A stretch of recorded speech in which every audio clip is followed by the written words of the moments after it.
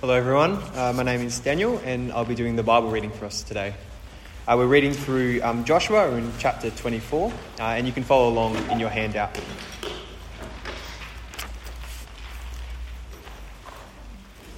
Then Joshua assembled all the tribes of Israel at Shechem. He summoned the elders, leaders, judges and officials of Israel, and they presented themselves before God.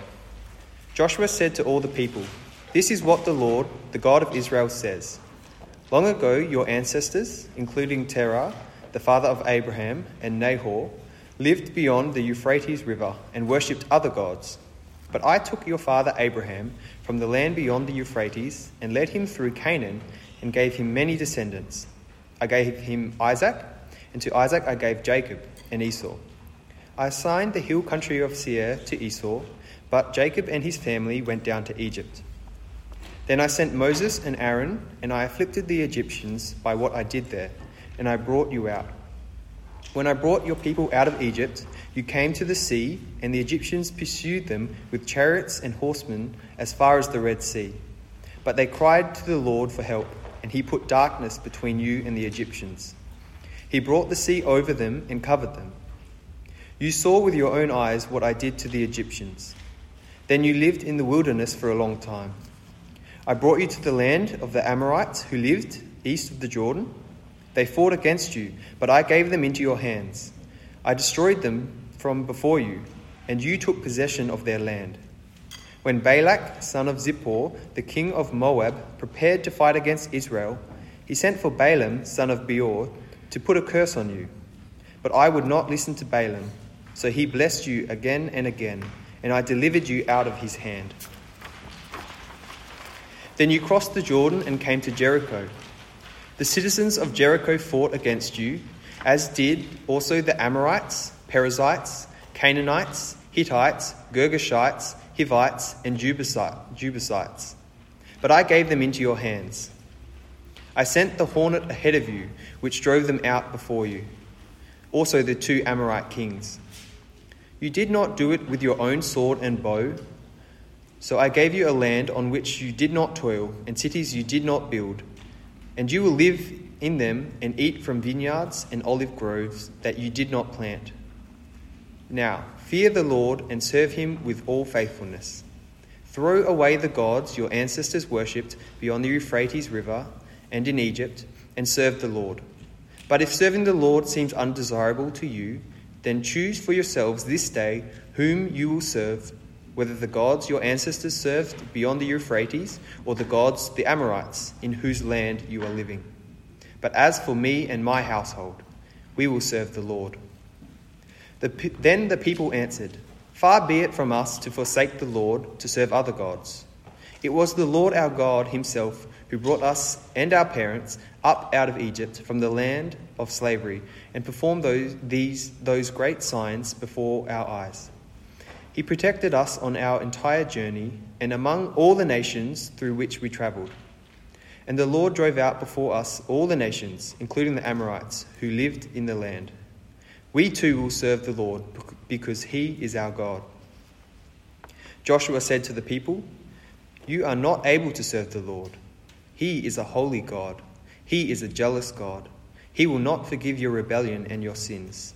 If you forsake the Lord and serve foreign gods, he will turn and bring disaster on you and make an end of you after he has been good to you." But the people said to Joshua, "No, we will serve the Lord." Then Joshua said, "You are witnesses against yourself that you have chosen to serve the Lord." "Yes, we are witnesses," they replied. "Now then," said Joshua, "throw away the foreign gods that are among you and yield your hearts to the Lord, the God of Israel." And the people said to Joshua, "We will serve the Lord our God and obey him." On that day Joshua made a covenant for the people, and there at Shechem he reaffirmed for them decrees and laws. And Joshua recorded these things in the book of the law of God. Then he took a large stone and set it up there under the oak near the holy place of the Lord. "See," he said to all the people, "this stone will be a witness against us. It has heard all the words the Lord has said to us. It will be a witness against you if you are untrue to your God." Then Joshua dismissed the people, each to their own inheritance. After these things, Joshua, son of Nun, the servant of the Lord, died at the age of 110, and they buried him in the land of his inheritance, at Timnath-Seir, in the hill country of Ephraim, north of Mount Gash. Israel served the Lord throughout the lifetime of Joshua and of the elders who outlived him and who had experienced everything the Lord had done for Israel. And Joseph's bones, which the Israelites had brought up from Egypt, were buried at Shechem in the tract of land that Jacob bought for 100 pieces of silver from the sons of Hamor, the father of Shechem. This became the inheritance of Joseph's descendants. And Eleazar, son of Aaron, died and was buried at Gibeah, which has been allotted to his son Phinehas in the hill country of Ephraim.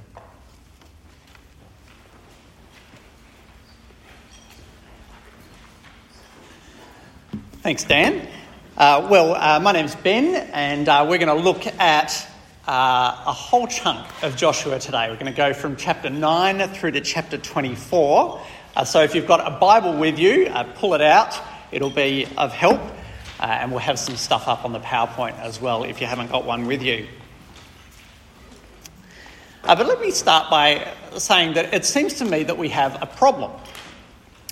On the one hand, in our society, we long for rest. We live for the weekend where we can finally kick back and relax. We aim to own our own home, maybe to get married, maybe have a family so that we can feel secure and finally rest. Although perhaps having small children, you might not get as much rest as you'd hoped for. More seriously, over the past month, we've seen many women around Australia longing for rest from the workplace harassment and the casual sexual harassment that they experience. And just the constant sort of feeling of being on edge because they don't feel safe around any of the men around them. And one of the phrases I've seen cropping up again and again on social media, whether it's regarding sexism or racism or just life in general, is it's exhausting.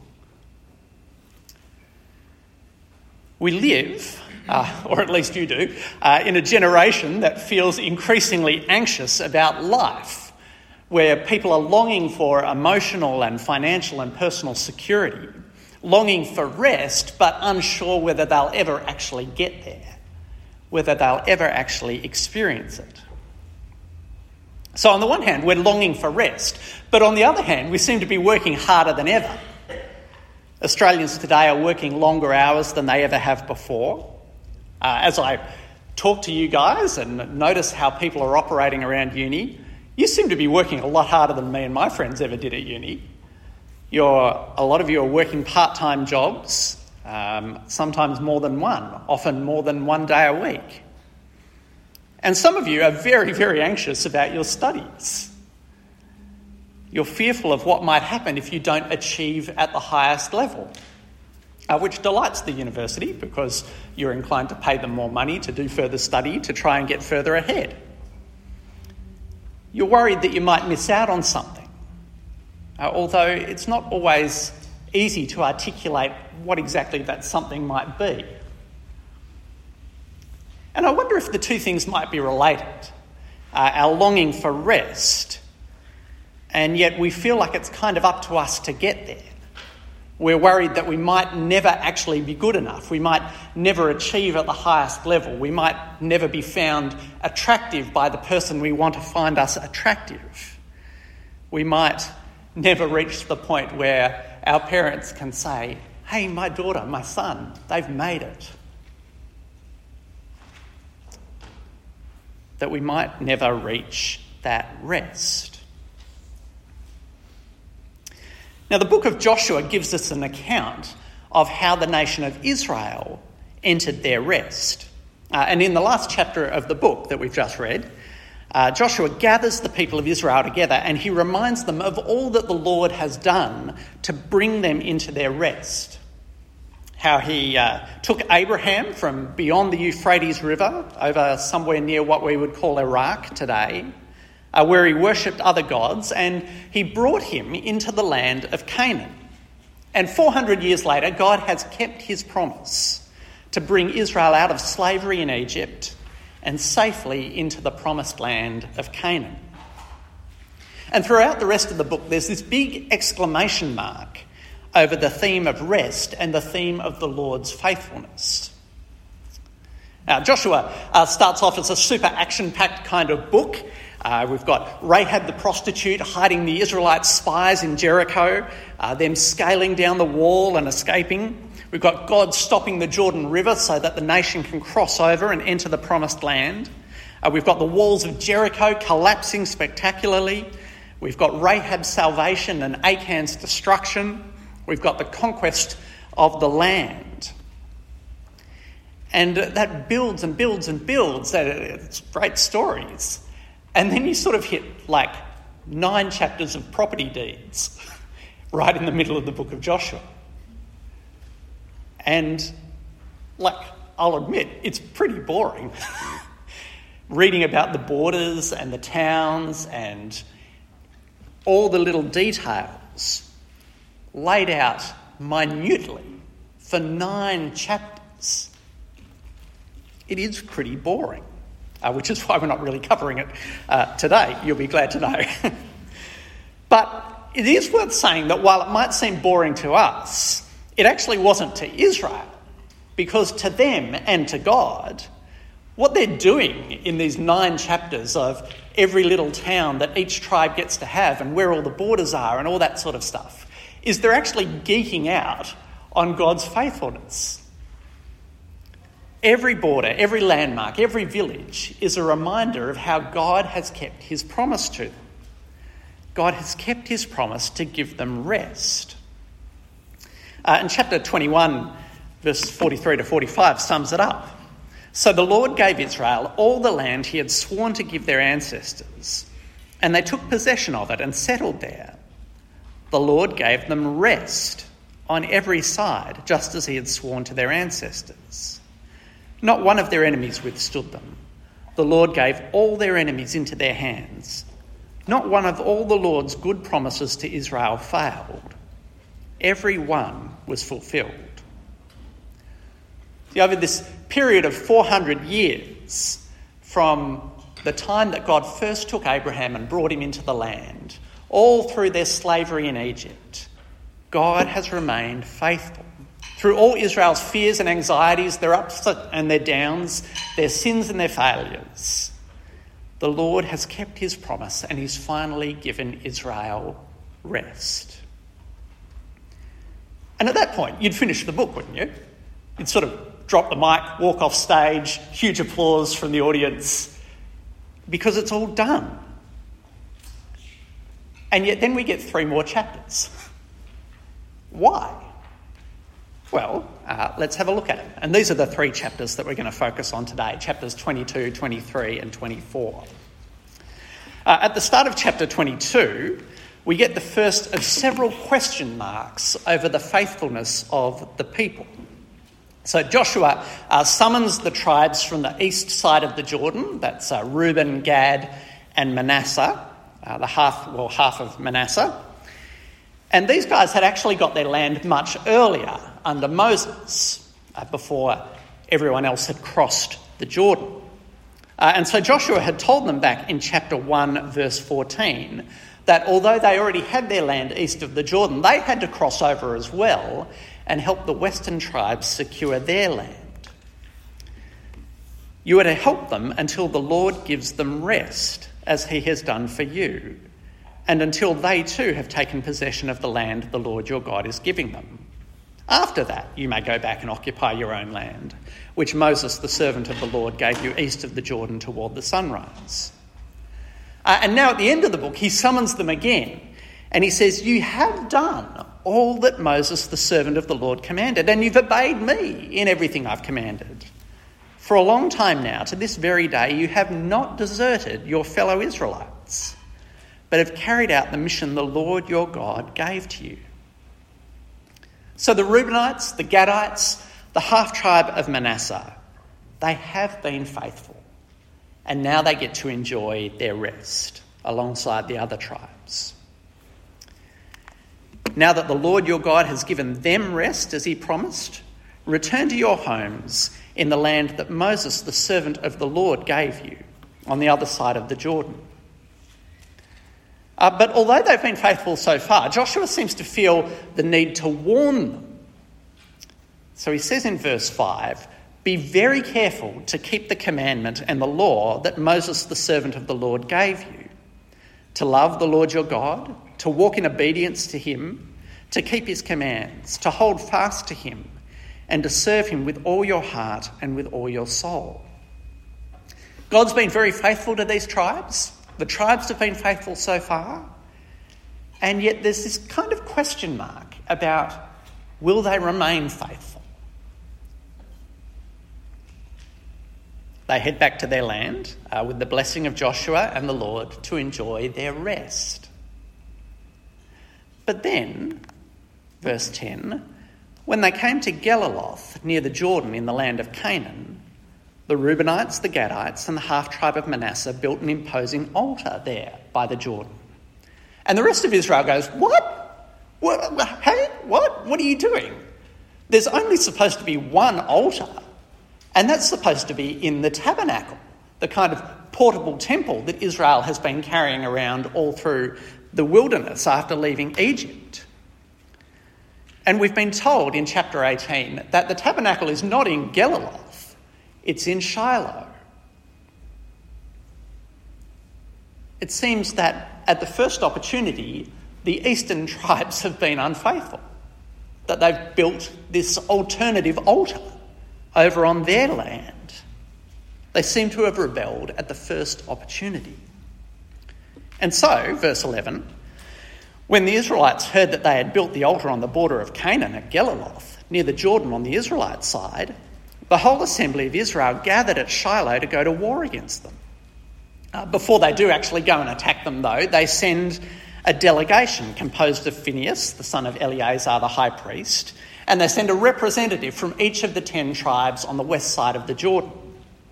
And they say to them, "How could you break faith with the God of Israel like this? How could you turn away from the Lord and build yourselves an altar in rebellion against him now?" And it becomes apparent that the western tribes are actually terrified that the eastern tribes are no longer faithful. That instead of the rest they were hoping to enjoy, actually all of Israel is going to end up experiencing the wrath of God, just like they experienced when Achan rebelled back in chapter 7 and 8. But then it actually turns out that the eastern tribes have been faithful. They weren't being unfaithful at all. They were just worried that the western tribes were going to be unfaithful and that the western tribes would lead the eastern tribes to be unfaithful. So we read, "Then Reuben, Gad, and the half-tribe of Manasseh replied to the heads of the clans of Israel, 'The mighty one, God, the Lord, the mighty one, God, the Lord, he knows, and let Israel know. If this has been in rebellion or disobedience to the Lord, do not spare us this day. If we built our own altar to turn away from the Lord and to offer burnt offerings and grain offerings, or to sacrifice fellowship offerings on it, may the Lord himself call us to account. No, we did it for fear that someday your descendants might say to ours, what do you have to do with the Lord, the God of Israel? The Lord has made the Jordan a boundary between us and you Reubenites and Gadites. You have no share in the Lord. So your descendants might cause ours to stop fearing the Lord. That's why we said, let's get ready and build an altar, but not for burnt offerings or sacrifices. On the contrary, it's to be a witness between us and you and the generations that follow, that we will worship the Lord at his sanctuary with our burnt offerings, sacrifices and fellowship offerings. Then in the future, your descendants will not be able to say to ours, you have no share in the Lord. And we said, if they ever say this to us or to our descendants, we'll answer, look at the replica of the Lord's altar which our ancestors built, not for burnt offerings and sacrifices, but as a witness between us and you. Far be it from us to rebel against the Lord and to turn away from him. from building an altar for burnt offerings, grain offerings and sacrifices, other than the altar of the Lord our God that stands before his tabernacle. When Phinehas the priest and the leaders of the community, the heads of the clans of the Israelites, heard what Reuben, Gad and Manasseh had to say, they were pleased. And Phinehas, son of Eleazar the priest, said to Reuben, Gad and Manasseh, "Today we know that the Lord is with us, because you have not been unfaithful to the Lord in this matter. Now you have rescued the Israelites from the Lord's hand." And so the western tribes call off the war. And the Reubenites, the Gadites, give the altar this name, a witness between us that the Lord is God. So the Lord has been faithful to Israel. And actually, the tribes of Israel have been faithful to him. But both sides of the Jordan are worried that the other side is not going to be faithful. And Joshua seems to have some concerns as well.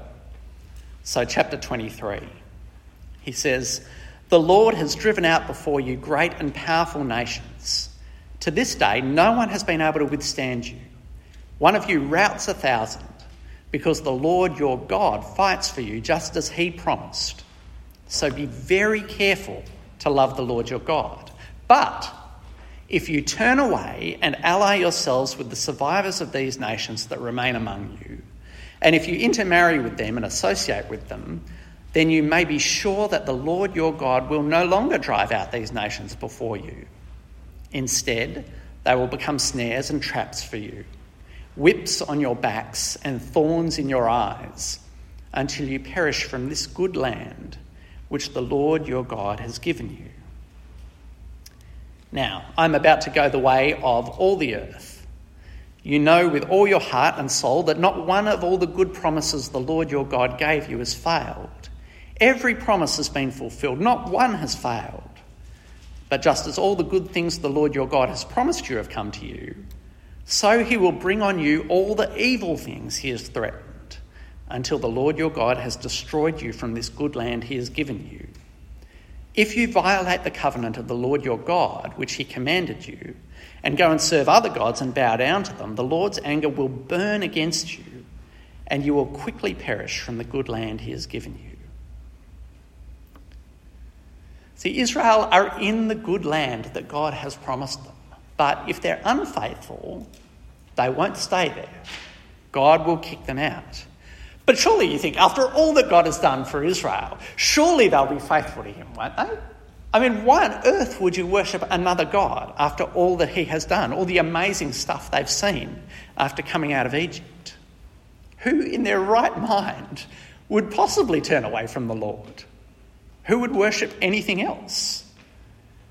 And the answer is Israel. In chapter 24, after recounting how the Lord has been faithful to all his promises, Joshua urges Israel again, and you can see this in your handouts, chapter 24, verse 14. He says, "Now fear the Lord and serve him with all faithfulness. Throw away the gods your ancestors worshipped beyond the Euphrates River and in Egypt, and serve the Lord." And you think, wait, what? Hang on a minute. Did he say throw away the gods that your ancestors would? Do you mean that like 40, 50 years after the Lord's brought them out of Egypt, they've still got like Egyptian idols with them that they're worshipping? Over 400 years after he brought Abraham out from beyond the Euphrates, they've still got idols from beyond the Euphrates that they're worshipping? Yes, they do. It's extraordinary, but they're still worshipping foreign gods, even after all that the Lord has done for them. Joshua goes on in verse 15.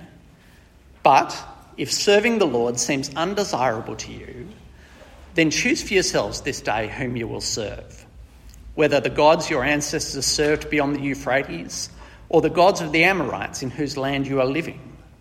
But as for me and my household, we will serve the Lord." And the people answered, "Far be it from us to forsake the Lord to serve other gods. We would never do anything like that.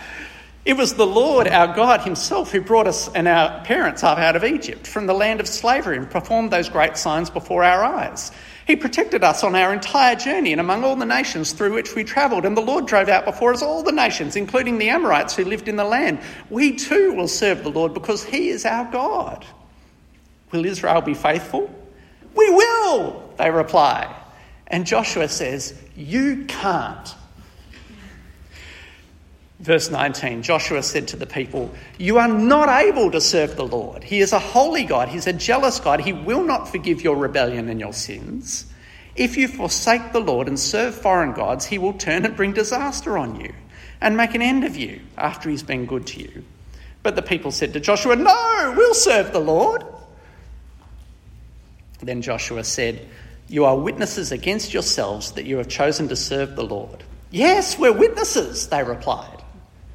"Now then," said Joshua, "throw away the foreign gods that are among you and yield your hearts to the Lord, the God of Israel." And the people said to Joshua, "We will serve the Lord our God and obey him." But will they? The Lord's been faithful to them, but will Israel be faithful to the Lord? Will they get to enjoy his rest forever? Verse 25, on that day Joshua made a covenant for the people, and there at Shechem he reaffirmed for them decrees and laws. And Joshua recorded these things in the book of the law of God. Then he took a large stone and set it up there under the oak, near the holy place of the Lord. "See," he said to all the people, "this stone will be a witness against us. It has heard all the words the Lord has said to us. It will be a witness against you if you are untrue to your God." Then Joshua dismissed the people, each to their own inheritance. Excuse me. Israel now have plenty of reminders of the Lord's faithfulness and of their promise to be faithful to him. They keep setting up stones everywhere to remind them. Back in chapter 4, they set up the stones that they took out of the Jordan River when they crossed over there. They have the pile of rocks that is piled up over the body of Achan when he rebelled against God. They have this altar now that is built on the banks of the Jordan by the eastern tribes to remind them to be faithful. And now they have this stone set up by Joshua to remind them of their promise to be faithful. So they've got plenty of reminders. But will they be faithful? The Lord has been faithful to them, but will they be faithful to the Lord? Will they continue to enjoy the rest that he promised? And as you read the rest of the Old Testament, you discover that the answer is no. No. In fact, in the very next book, the book of Judges, Israel rebel, the surrounding nations conquer them, the Lord rescues them, and then they rebel again. And the whole thing just keeps spiralling down and down and down into sin and chaos and horror. The Lord is faithful. He rescues his people, but his people aren't faithful to him. He gives them a king, and they experience a high point under David and Solomon. But that doesn't last either. They keep rebelling against the Lord, they worship foreign gods, and they end up being exiled from the land, cast out from the rest that God had promised them, exiled by Assyria and Babylon. And again, God is faithful, and he rescues them and brings them back. But they remain under the power of Persia and Greece and Rome. They keep rebelling, and so they never enjoy the rest that he promised. Which raises the question for us, has God's plan failed? Yes, God is faithful, but his people are just too broken, too sinful to ever be able to enjoy his rest.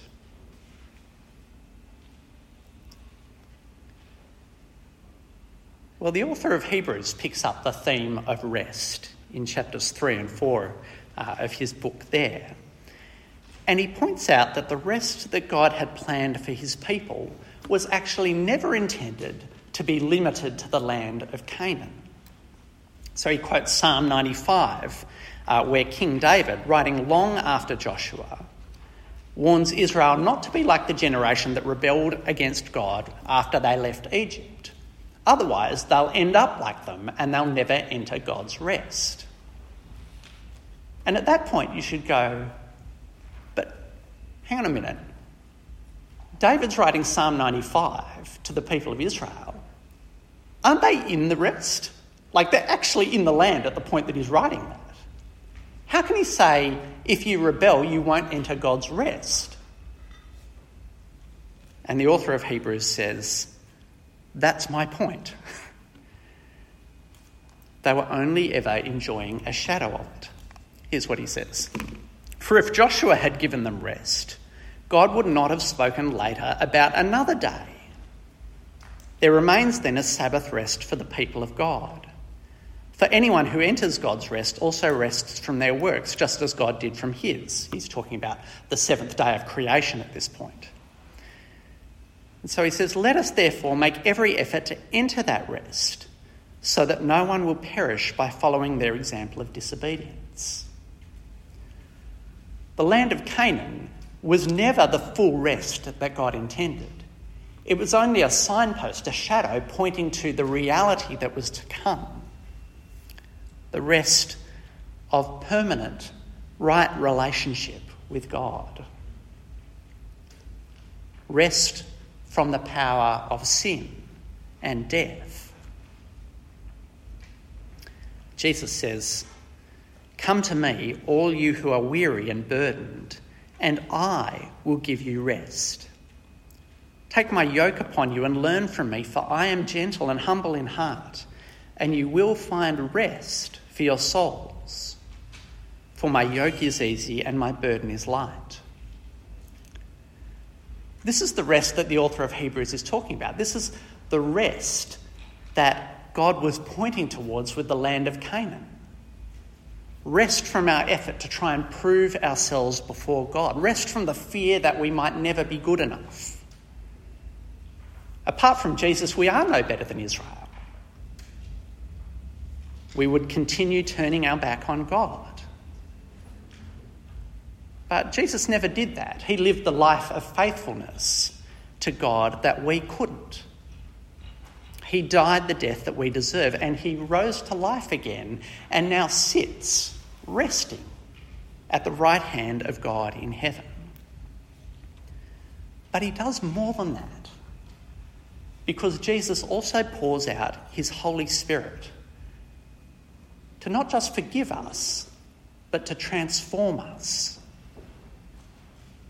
So that when Jesus, Yeshua, the better Yeshua than Israel had in the Old Testament, when he warns us to be faithful, to not turn away like Israel did, we listen and we obey. Not because we're so great, but because, as Paul says in Philippians, because it is God who works in you to will and to act according to his good purpose. This is the thing that changes with Jesus. There's forgiveness brought for all our rebellion against God, and there's transformation as he pours out his Holy Spirit.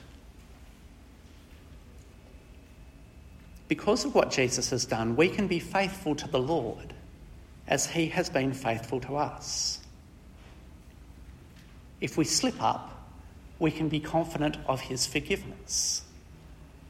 But the New Testament warns us that if we turn away, we will perish just as Israel did. The difference is that if you have the Spirit, you'll listen to the warning. You won't turn away. So we can rest confidence that not one of all the Lord's good promises to us will fail. Every one will be fulfilled. And that we will get to enjoy God's rest in the new creation, in the land that Canaan was only a shadow of. Rest from sin and evil and sickness and death, from fear and anxiety, from all the evils of our present age, brought in safely, permanently, by Jesus, our better Joshua, who not only saves, but transforms. So, let me warn you, choose today for yourselves whom you will serve. But as for me and my household, we'll serve the Lord. Let's pray.